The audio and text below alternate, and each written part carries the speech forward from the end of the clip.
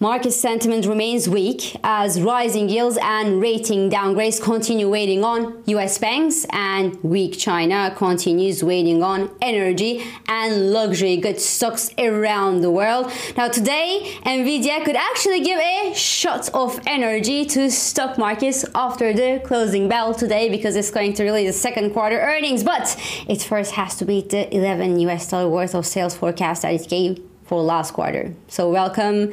This is Swissquote's daily market talk.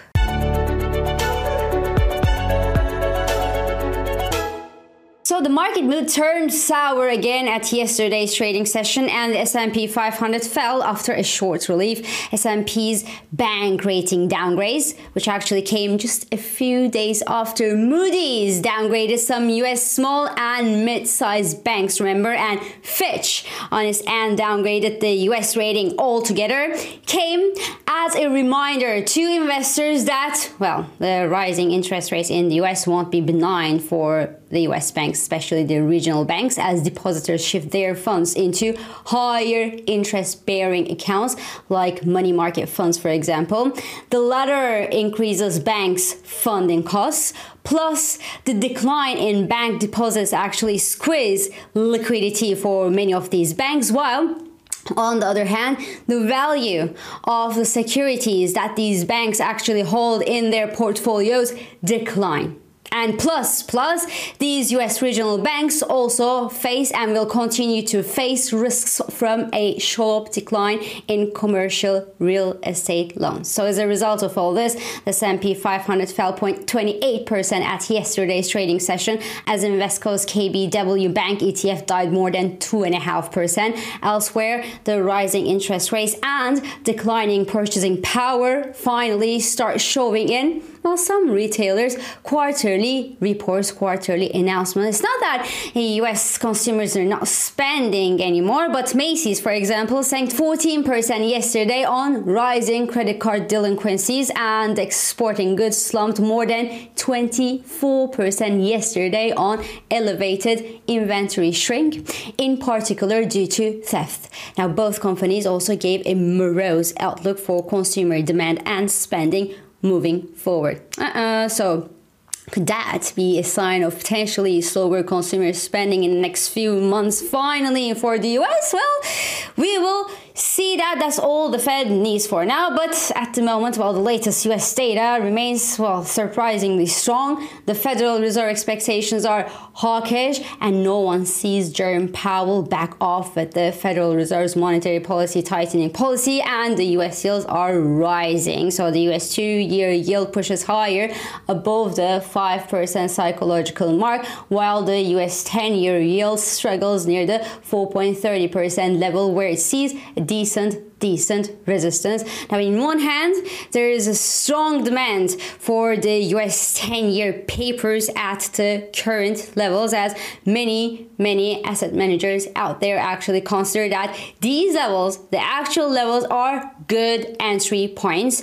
We also talked about it earlier this week, but there's also especially this growing interest, growing call for the US 10-year tips. And on the other hand, well, the hawkish Federal Reserve expectations, the prospects of maybe higher interest rates in the US, which will obviously be held for a prolonged period of time until inflation comes down, will actually continue pressuring the yields higher in the US and elsewhere in the world, along with the US Treasuries plan actually to issue more bonds in the second half of this year, as they issued just too many T-bills so far to fund the US deficit. And there is one more thing that I'm going to add to this picture, and that's waiting on the US Treasuries, and that's China, because yes, the sluggish Chinese growth this year is obviously tempering energy and commodity prices, and that happily doesn't add to inflationary pressures around the world, so that's positive for the Fed and other central banks. But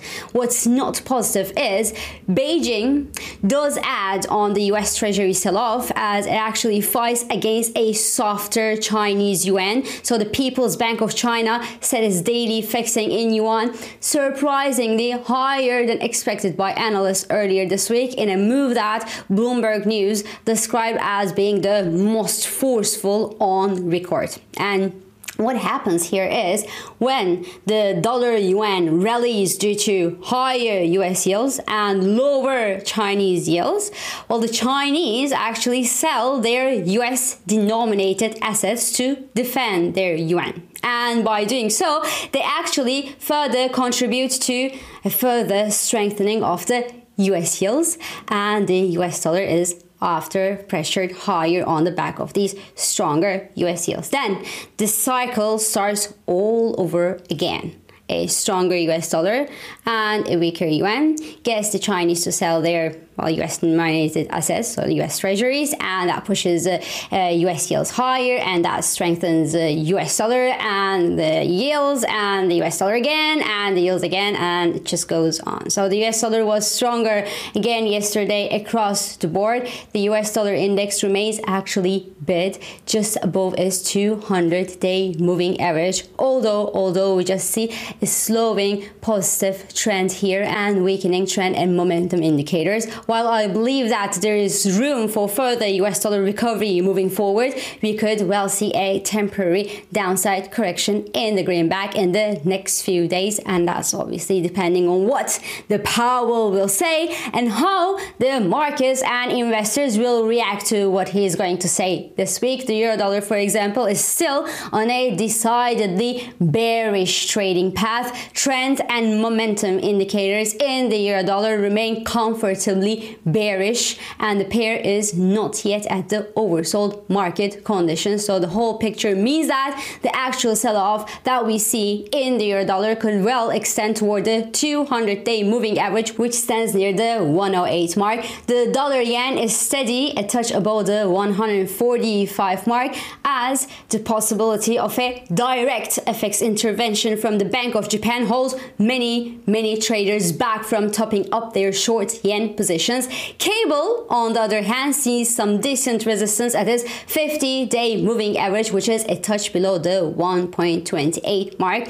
In the energy space, well, the US crude remains close to the $80 per barrel psychological level and is lacking a clear short-term direction for now. Therefore, this week's US inventories report could actually help traders decide whether they want to play the slow China demand rhetoric or whether they want to continue backing the supply tightness narrative. Now, in both cases, we actually shall see a range-bound trading in US crude within the $75 to $85 range, including the 200-day moving average level and the August peak level. And beyond energy and commodities, well, the weak Chinese demand hurts companies which are normally Chinese darlings. Swiss exports, for example, fell to the lowest levels since the beginning of this year, this summer, as the Chinese demand for luxury products and for its watches, well, kept falling, unfortunately. So Swatch shares fell to the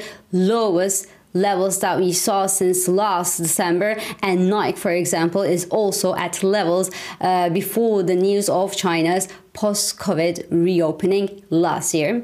Now, today, all eyes are obviously on Nvidia earnings that are due to come in after the closing bell in the US. So anything less than absolutely fantastic could trigger a sharp downside correction in Nvidia's stock price, which actually rallied 345% since October dip and hit a record again yesterday. Now, the key levels to watch here are on the downside, the $340 level, which is the major 38.2% Fibonacci retracement level, and which should normally distinguish between the continuation of the actual and this crazy rally and a bearish reversal, and the $320 level, which was the highest levels reached just before the company made that $11 billion worth of sales forecast for last quarter.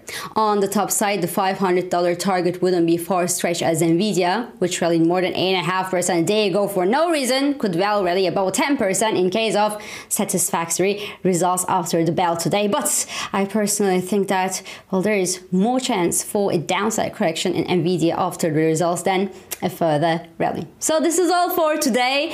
I'm İpek Özkardeşkaya, and thank you for joining me, and thank you for all your beautiful and supportive messages. I hope hope this episode of Market Talk has also been helpful and it has been insightful to you. So please do not hesitate to leave your comments, your reactions, and your questions below as usual. And follow us on Instagram, on X, and on LinkedIn for regular market updates. And subscribe, of course, to our YouTube channel for daily market comments. I will meet you again tomorrow. And until then, good day trading.